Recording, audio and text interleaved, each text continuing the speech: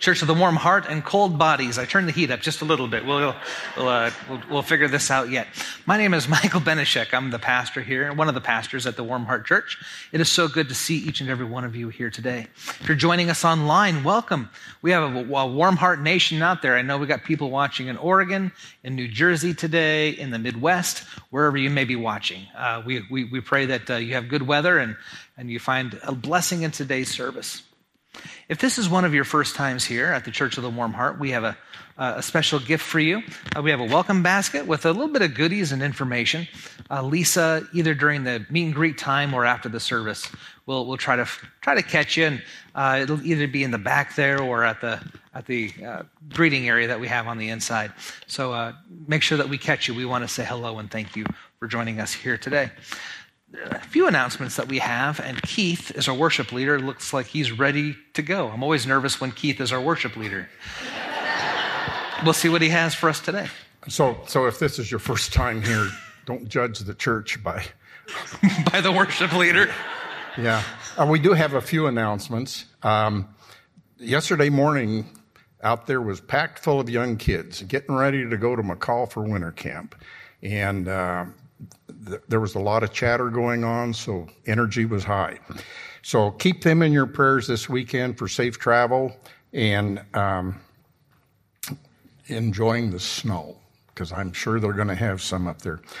This Wednesday is the beginning of Lent, and so on Wednesday night is Ash Wednesday. There will be a service here at 7 o'clock in this sanctuary. And the Lenten study also begins the next Wednesday. So if you would like to participate with that, talk with Pastor Jen and get a book and study along with them. So that will be great. I have some bad news and good news. The bad news is that there is no coffee hour today. The good news is there is coffee. So there's no tables and chairs out there, but there will be coffees and snacks. Go over and check out. The Family Life Center is under renovation right now, so please go over and check it out and see what progress has been done already. The workers, a lot of it has been Methodist men have been the keystone for the whole thing. So just take that. There is plastic on the floor. So there's no running. I've seen some of you out there, and so no running because it could be slippery. High heels and stilettos are okay. That'll keep you safe. Teachers. How many teachers do we have here? A lot. You know, one of my concerns is we have a lot of visitors, a lot of people coming to the United States that can't speak English. So how do you get across to them our English language? And I don't know if you've thought about that, but we've got words that are spelled the same and mean different things. Wind and wind, lead, lead, Polish and polish, fair. No, that's live and live. Fair is a word that has same pronunciation, two different meanings or several different meanings. Bat, another one, compact. So these are difficult things, I would imagine. I don't know. But let's take a simple word. The simple word of up. Now, how do you explain to somebody the definition of up? We get up. We wake up in the morning. We get up. We clean up. We dress up when there's a special occasion. When we go to a meeting, why does a topic come up? Why do we speak up? Why are the officers up for election? Why is it that up is up to the secretary to write up the notes? We call up our friends, we brighten up a room, we polish up the silver, warm up the leftovers, clean up the kitchen. We lock up the house, fix up the old car. People stir up trouble, line up for tickets, work up an appetite, think up excuses. A drain must be opened up because it's stopped up. We open up a store in the morning, but we close it up at night. When it threatens to rain, we say it's clouding up. When the sun comes out, we say it's clearing up. When it rains, it soaks up the earth. When it doesn't rain, it dries up. We look up a word in the dictionary, and remember the old Webster dictionary, the books? You young kids wouldn't know what a book was, but if you look at that, it takes up almost a quarter of a page that can add up to over 30 definitions. But if you're up to it, you might try building up a list of the many ways up is used. It will take up a lot of your time, but if you don't give up, you may wind up with 100 or more. So I could go on, but I'll wrap it up because my time is up, so now I'll shut up.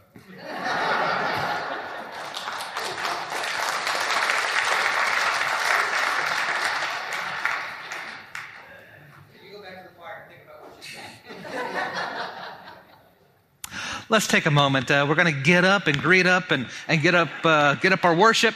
Greet those around you in Christian love, and then remain standing for the opening hymns.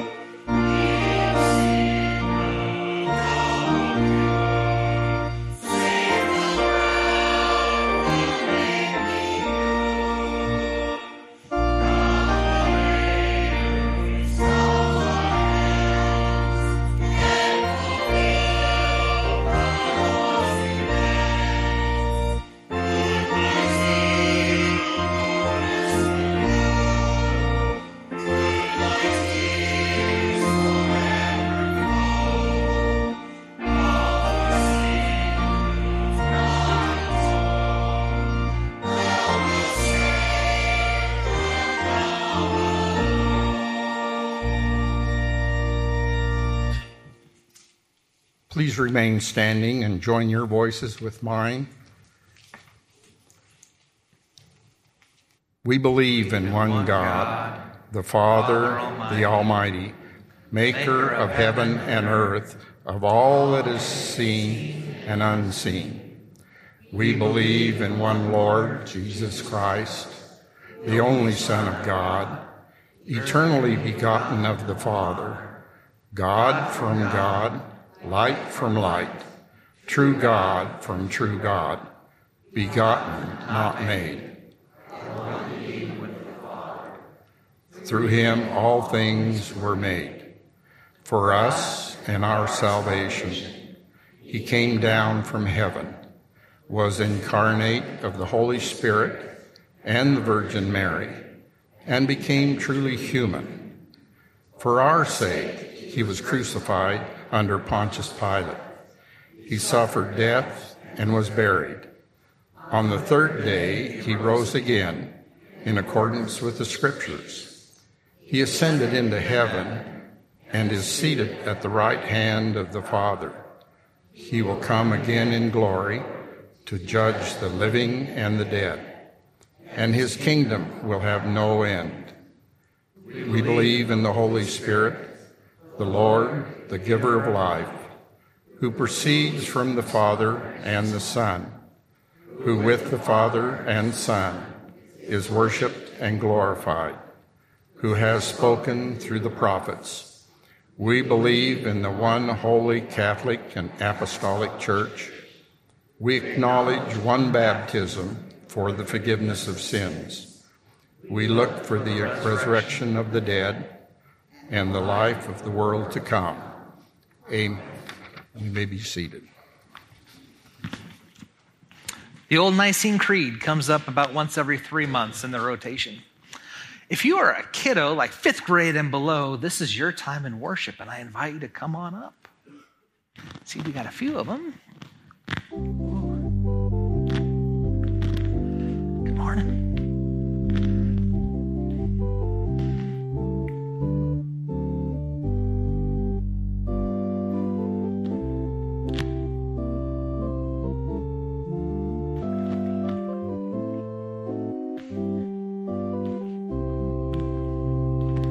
See you.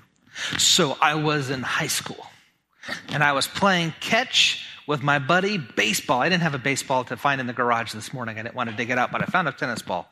So I was playing baseball with my buddy. We were just throwing the ball back and forth, and we were in a small town, and we were just throwing on the road, on the street. So if a car drove by, we had to get off, but we were throwing, and we were just having fun. And I threw the ball halfway in our session, threw the ball, and it went over Brian's head, which is weird because Brian was 6'5". So I really missed him. And it went right over, and there was a car parked about 10 yards past him, and I hit the back brake window, or the little light thing, the little red light. You know the little red lights on the back of cars? And the ball just smashed into it.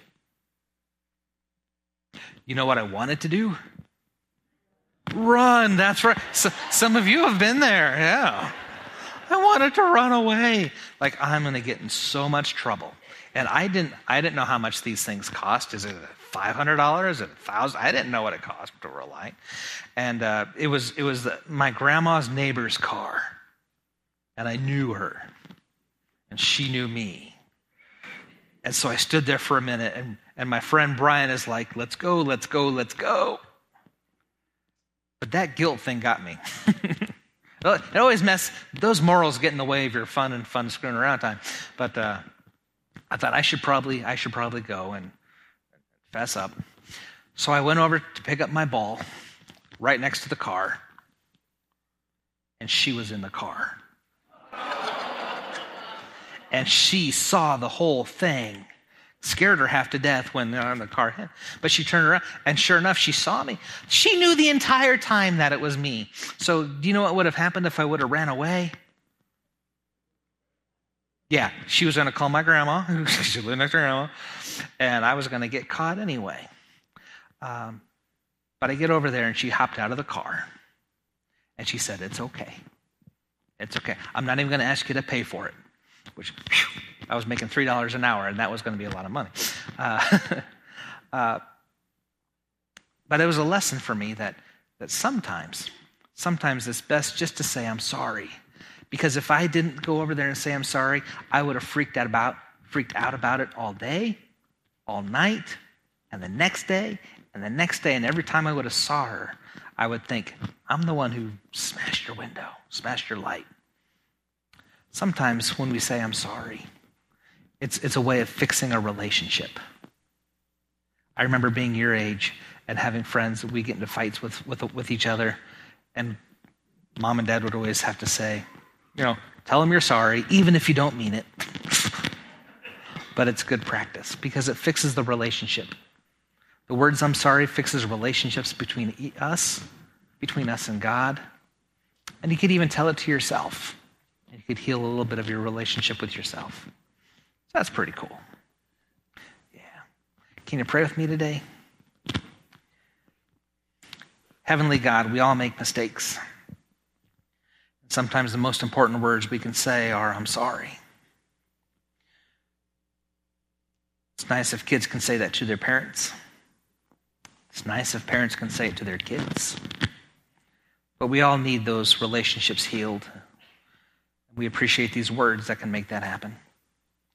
In your Son's name, who came to reconcile all things to him, that if we just but say, I'm sorry, we have eternal life. And the family of God said, amen. Thanks for coming down, and watch where you throw balls.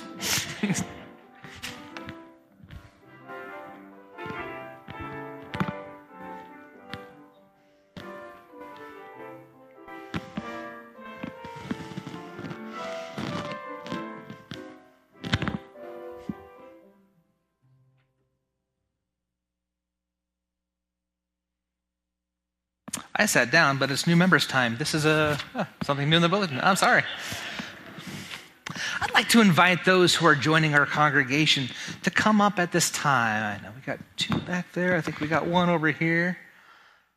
Come on down and front and center.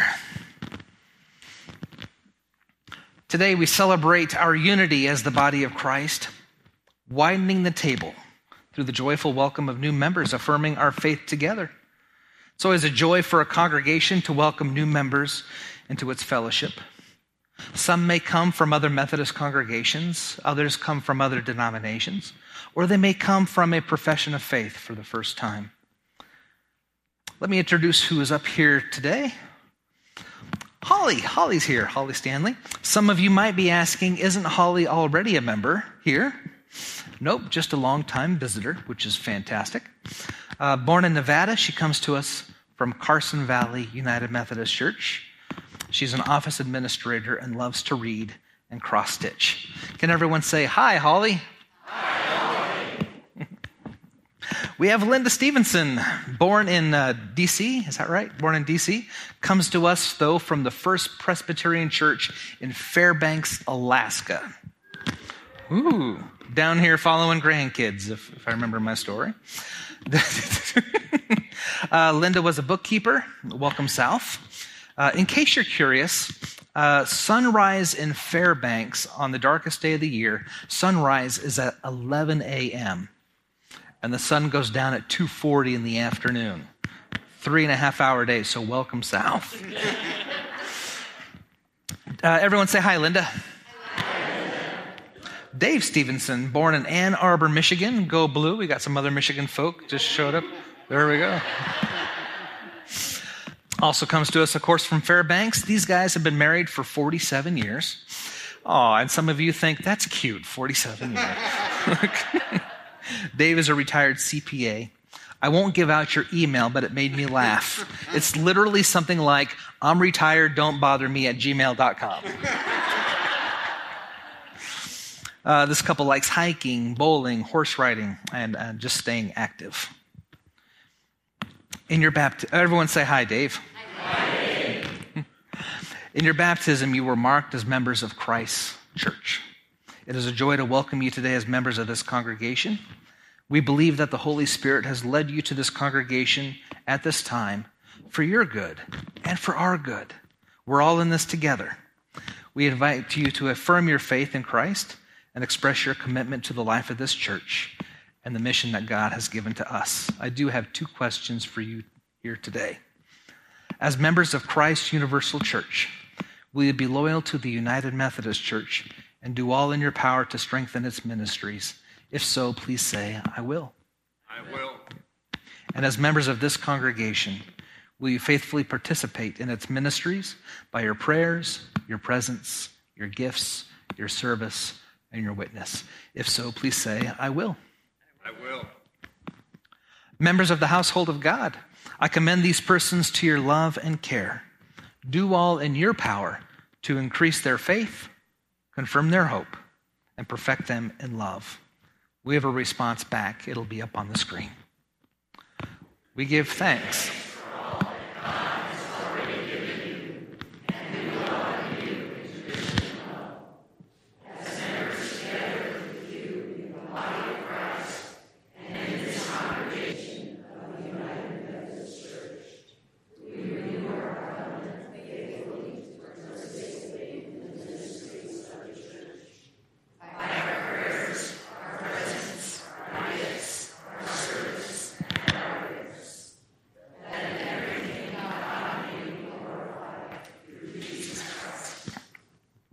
Pastor Jen has a certificate of membership for you, for your memory box or wherever it is you keep these documents. Congregation, could you please welcome them to our faith? Thank you, Holly. Thank you. Thank you.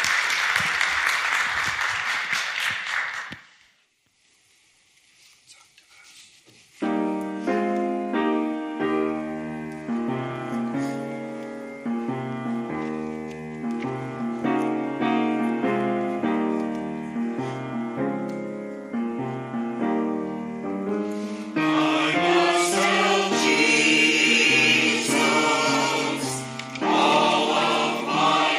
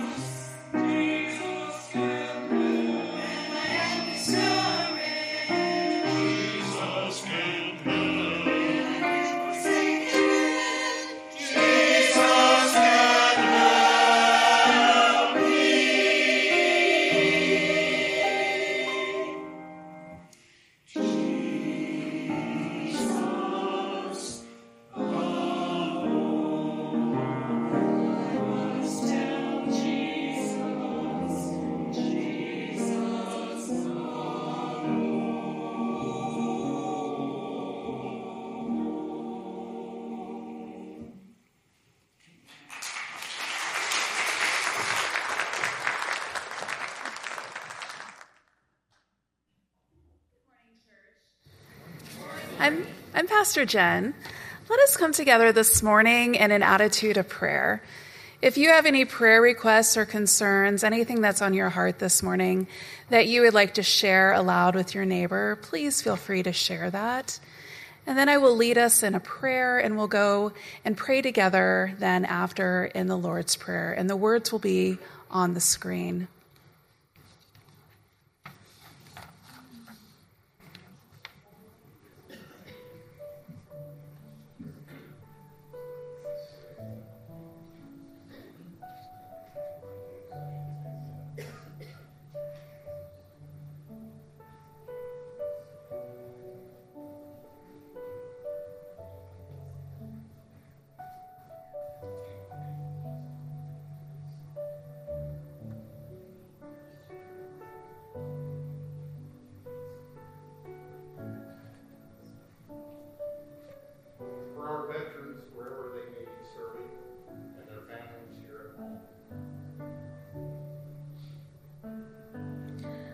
Let's pray.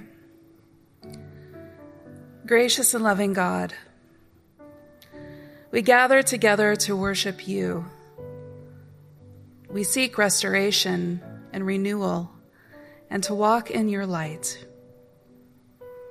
We confess that we have not always loved the way we are called to love, and that we often miss the mark. Lord, we ask that your Holy Spirit fill this space and breathe on us a new life. As we gather together to praise you, may we experience your presence like a gentle breeze that will create in us a new heart that moves us towards compassion and kindness to help create a more loving world for all people. Lord, we ask that it may be on earth as it is in heaven, your kingdom here and now. Light in us a fire that radiates your warmth and light. May it illuminate a spirit of truth. And Lord, we ask that you would use us, that you would mold us and shape us and transform us to be more Christ-like. Gracious and loving God, we gather together to pray as Jesus taught his disciples to pray. Our Father, who art in heaven, hallowed be thy name. Thy kingdom come, thy will be done, on earth as it is in heaven. Give us this day our daily bread, and forgive us our trespasses, as we forgive those who trespass against us.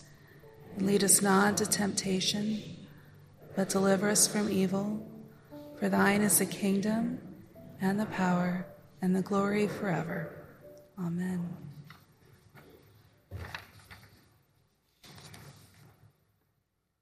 Some hymns are born out of great adversity, after trials and suffering. And some hymns are created out of joy and triumph and knowing that God is with you all the time. But most of our life is somewhere in between, isn't it? Isn't it? Our life are usually in between our greatest sorrows and our greatest joys. And the hymn writer of our next hymn, I Need Thee Every Hour, came to the words while she was doing laundry outside. Let's stand and sing, I Need Thee Every Hour, knowing that hour, whether it's joy or pain or anything in between, he's with us.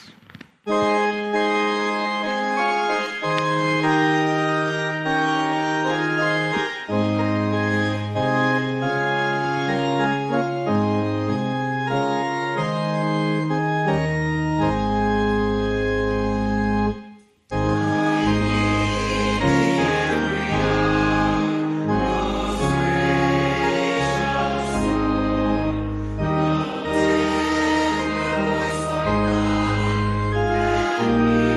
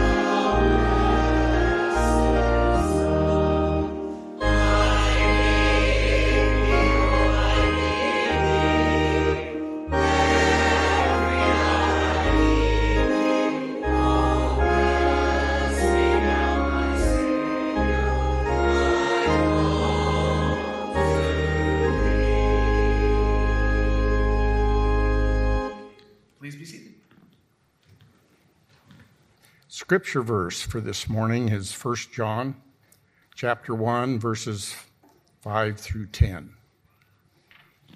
This is the message we have heard from him and declare to you. God is light. In him there is no darkness at all. If we claim to have fellowship with him and yet walk in the darkness, we lie and do not live out the truth. But if we walk in the light, as he is in the light, we have fellowship with one another. And the blood of Jesus, his Son, purifies us from all sin. If we claim to be without sin, we deceive ourselves, and the truth is not in us. If we confess our sins, he is faithful and just, and will forgive us our sins and purify us from all unrighteousness. If we claim we have not sinned, we make him out to be a liar, and his word is not in us. Praise be to God for the reading of his word.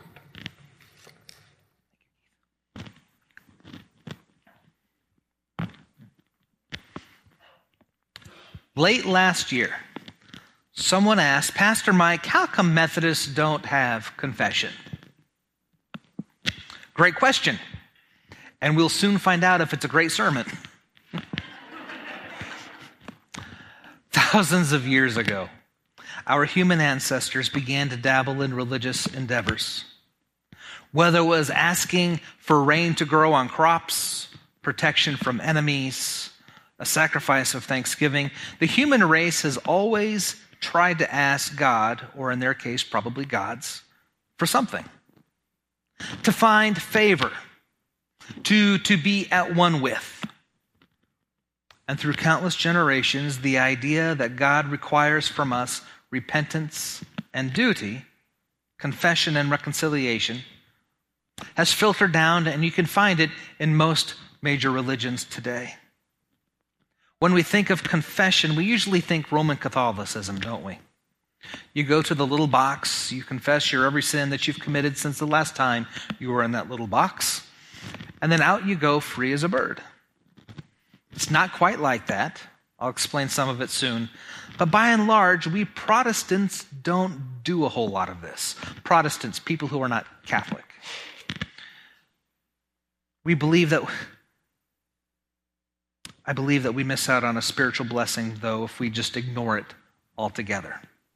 Matter of fact, we might miss out on a little bit of heaven if we don't seek forgiveness that is freely given to us if we but ask. In Buddhism, confession to a superior is an important part of the religious life of the devout. Monks confess biweekly. In Islam, confession is one of the 5 pillars of faith and part of the daily prayers to Allah. In Judaism, they blow the ram's horn. The sins of the people are absolved on Yom Kippur, the Day of Atonement. Confessions are given. Forgiveness is sealed. And like I said, we tend to think of Catholics for Christianity for confession. Before you could take the Lord's Supper, for instance, you need to have a clean heart. And confession comes before communion for it to be right. The Catholic Church teaches that the sacramental confession requires 3 acts on the part of the penitent, on the part of us. There's contrition, sorrow that we have for the sins that we committed, disclosure, sharing that verbally, and satisfaction, the penance, doing something that makes amends for the sins already done, like saying a prayer or prayers. Maybe it's making a good deed. It's at the priest's discretion. In the Eastern Orthodox Church, confession does not have to be to a priest, but someone else in your congregation. But it still has to be verbal. Latter-day Saints require confession to the wrong party. You just can't go to your priest and say, I ran over the neighbor's dog. In LDS, you have to go to that person and say, I'm the one who ran over your dog. Protestants, we take a less formal view. It's not a sacrament, but something you could do without a priest. You don't need me to confess. Praise God, hallelujah. You can go directly to God. The cross, the ground at the cross is level. I don't have any more access than you do. In our corporate liturgy, you may find a prayer of confession or a congregational reading for forgiveness. We don't do much of that here at Meridian. The closest that we get is usually the Lord's Prayer. Father, forgive us our trespasses. And so today I must confess to you that as your spiritual leader, I have done poorly in teaching the blessing and the benefits of confession. So maybe this sermon is my penance. In short, the idea of confession, it makes sense. It's why it's in most major religions and why we're doing it. That we've done it since the dawn of time. Because let me tell you, every relationship needs some mechanism of fixing transgressions. Every single relationship. Between us and God, between you and your spouse, between you and your parents, between you and your kids, something's gonna go wrong somewhere along the line. We're not perfect. And so you need something to happen to make that relationship better. For those of us who are married or in a relationship, the most important 3 words you can say, 3 words, if you had to guess what those 3 words are, they would be, I love you. The 2 most important words that you can say in a relationship are, I'm sorry. Not you're right. Or I'm right. Maybe I'm right. There you go. I'm sorry. And I'm sorry and I love you maybe should be said just as often. I'm sorry is the glue that brings the relationship back together again. Fills together the cracks and strains in the relationships. It works for parents. It works for kids. It works between us and God. You've all been there. A strained relationship, and there's tension in the air, right? Something's not quite right. But after a heartfelt apology, and if the apology is accepted, there is a sense of peace and the relationship is restored. The most important 2 words in a relationship, I'm sorry. Of course, if you got kids in that, the most 5 important words, just shut up and listen. But that's another sermon, another day. The relationship we have with God is also strained and torn by our sin, our refusal to walk in his ways. And for us to be declared righteous, we need to go to him, confess our mistakes, our faults, our trials, our temptations. It's not that God's ego is bruised and he wants us to come groveling so he can watch us squirm. But it's good for us to correct our faults, to get us back on that path, to get on living the life that he wants us to live. It's not the confession that God wants. He wants the relationship. And the confession is the part that gets us that right relationship, just as it does with other family members. It's not just for Catholics, but for all who want to be in a relationship with God. Confession goes hand in hand with forgiveness. If you want to find forgiveness, you got to put a little confession in the mix. That's what we have in our scripture this morning. 1 John is a letter, New Testament, written by the cousin of Jesus. He's the one who wrote the Gospel of John. And then we have some letters that you find at the end of the New Testament. And 1 John is about, it's teaching about how to avoid heresy and how to find salvation. Salvation, salvaging the relationship. That's what salvage means. Salvage and salvation have the same root. How do you fix this? Restoration. In preparation for this week's sermon, I just thought, I'm just going to do a quick click, and just look for the words where someone said, I have sinned. Click. And a lot of people in the Bible have shared these words. I found 7 instances where somebody said, I have sinned. And we're going to go through them real quick because they go at confession a little differently. And I think we can see ourselves in a few of these cases. First place I found it, Pharaoh. There's Pharaoh. So it shall be written, so it shall be done. I call him the hardened sinner. This is in the Moses-Pharaoh narrative, let my people go, part of the story. During one of the plagues, lightning and hail, I believe, Pharaoh had enough, called Moses into his office. And he told Moses, I have sinned against God. You and your people may go. Moses says, great. And they get their stuff together and they're about to leave. The plague stops. And Pharaoh says, no more plague. Hold on a minute. And he changes his mind about the whole thing and catches them before they leave. I'm not really sorry, you have to stay. I was only sorry as long as this plague was going on. And there's another plague yet to come, locusts, I think. But how many times have I uttered that same confession? A confession out of fear. Oh God, I'm sorry, I'm sorry, I'm sorry. I messed up, I messed up. I am in a big pickle here. I'm just in trouble. And the moment I'm out of trouble, okay, God, we're good. Like, no, pay no attention to all that stuff I just told you. Never mind. Don't have Pharaoh's confession. Another Old Testament character, Balaam. You really got to know your Bible if you know Balaam. I call him a double-minded man. A picture of a donkey and an angel, maybe that story rings a bell. There's a beating, in this story, there's a beating of a donkey. It's a whole story unto itself. Someday I'll do a sermon on Balaam. But the angel appears. Balaam, as a prophet, figures out he messed up. God wanted him to go this way, but he went that way, kind of thing. He was Jonah before there was a Jonah in the Old Testament. Angel shows up and says, I have sinned. I did not realize you were standing in the road to oppose me. Now, if you are displeased, I will go back. But he doesn't go back. He still did his own thing.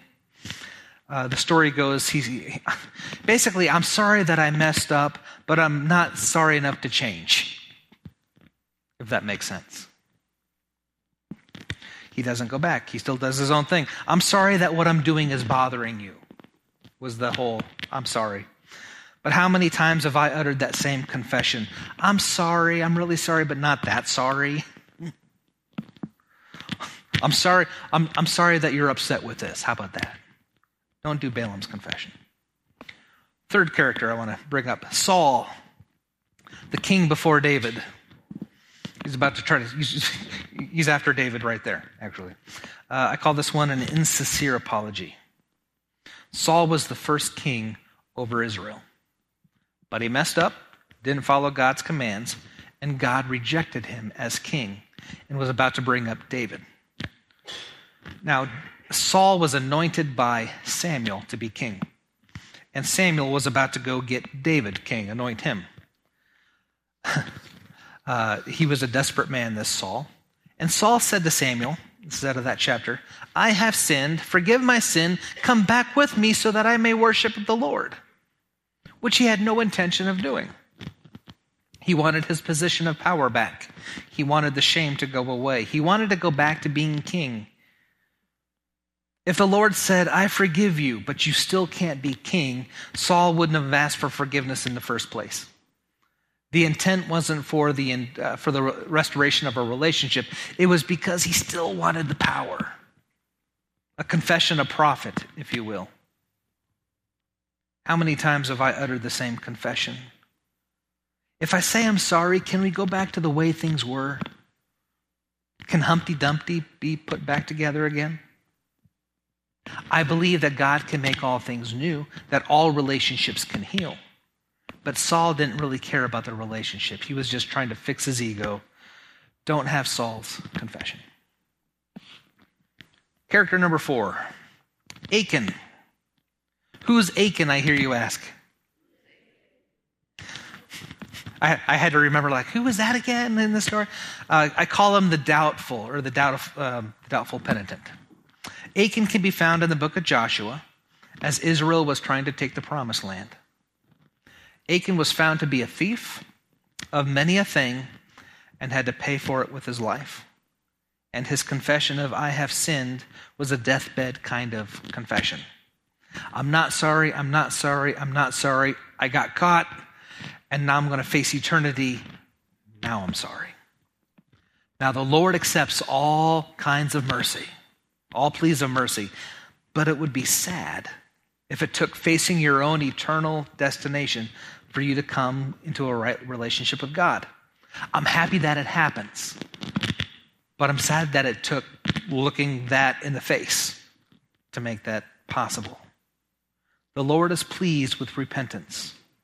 It's just too bad it couldn't happen earlier in life. Don't have Achan's confession. Find the Lord before it's too late. Just a couple more here. Judas. I think most of you probably know that name. Judas, the one disciple who betrayed Jesus for 30 pieces of silver.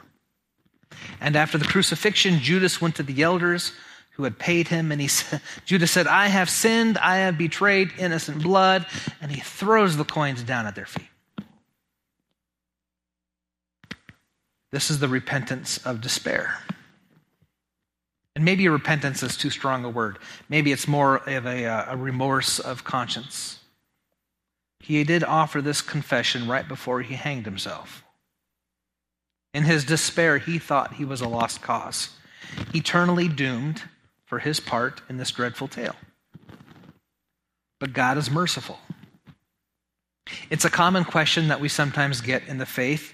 Did Judas get to go to heaven or not? I don't know. It's between him and God. But in his confession was a cry from the heart that he thought he was done for. Don't have the confession of Judas. There is always hope. There's always hope. 2 more to go. Job. Many of you know the poor soul of Job. The guy loses everything and still praises God. This is the repentance of a saint. Even the saints aren't perfect, but they find joy in keeping that relationship strong between themselves and God. They walked the correct path, mostly, and they found a loving God guiding them along life's journey. What makes their confession true is not that they stand on their own righteousness, but they still, with humility and earnestness, plead for confession. And if Job can do it, then certainly so could we. And the last one for today. Out of the New Testament, not a real figure, but a character in a story, the tale of the prodigal son, the repentance of a sinner. In contrast with Job, the saint, the story of the sinner, the one who purposefully found that wayward path. But no matter how crooked that path went, all those years, the path back to God is a straight line. When the prodigal returned home, the first words he said to his father were, "Father, I have sinned against heaven and against you." And the father didn't shut him out. They had the fatted calf. They had a celebration. The lost had been found. The door is always open. That's what I want to tell you today. The door is always open. God doesn't want the confession. He wants the relationship. The 3 hardest words to say, I love you. The 2 hardest words to say, I'm sorry. The hardest word to say, Worcestershire, but that's not part of the sermon today. But I have a hard time with that one. What is your confession? What is your confession? We always use it in the negative sense. I have a confession to make. Sometimes negative things have to be shared, but really a confession is a verbal admission of saying where you stand. Saying where you stand. When people join the church like we had today, we share in a confession of faith, usually in the form of questions. I believe in Jesus. I believe in grace. I believe in God the Father and the Holy Spirit. If you're a member here or have been confirmed elsewhere, you have given your confession. Here in the first service, what Keith did for us earlier today, we shared in an affirmation of faith. And what they are is really reaffirming the confession of faith that we made once upon a time. So let me ask you, what do you confess? Do you believe in Jesus? Do you believe in everlasting life? Do you believe that Christ has opened up salvation to you? Whether you're a sinner or a saint or somewhere in between, God wants that relationship with you. But if we walk in the light, as he is in the light, we have fellowship with one another, and the blood of Jesus, his Son, purifies us from all sin. This we confess. And if you didn't like the sermon, I'm sorry. And the family of God said, Amen.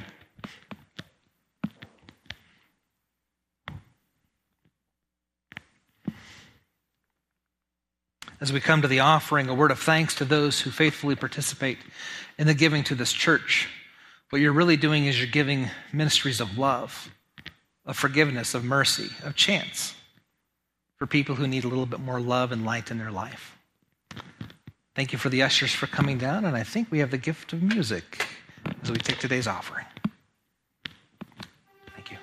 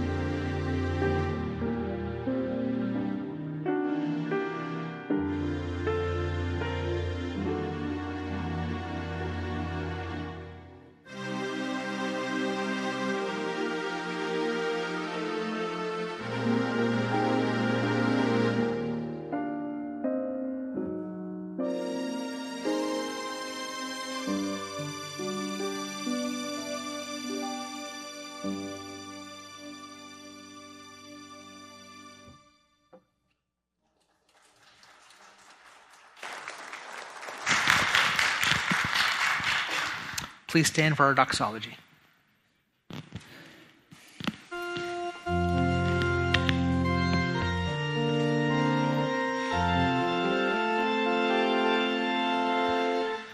Give thanks with a grateful heart.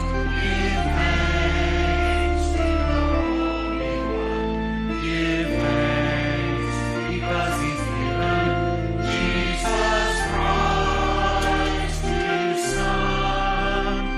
And now let the weak say, I am strong. Let the poor say, I am rich, because of what the Lord has done for us. Give thanks.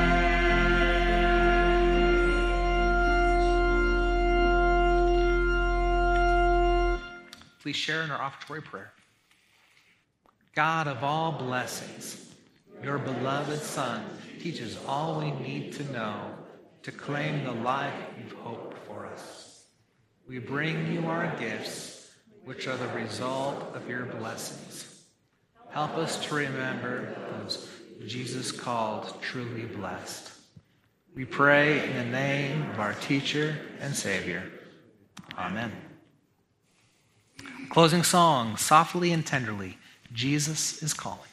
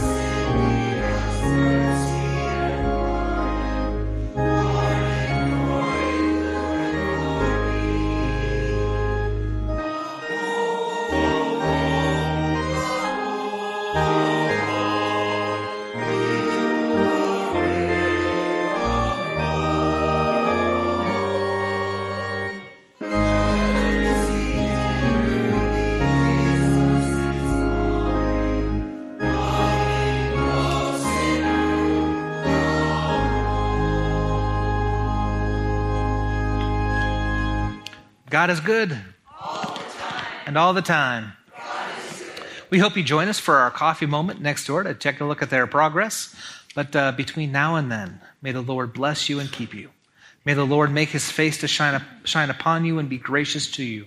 That as we try to come home to faith, come home to right relationship, may God's love, blessing, and peace go with you all. Amen.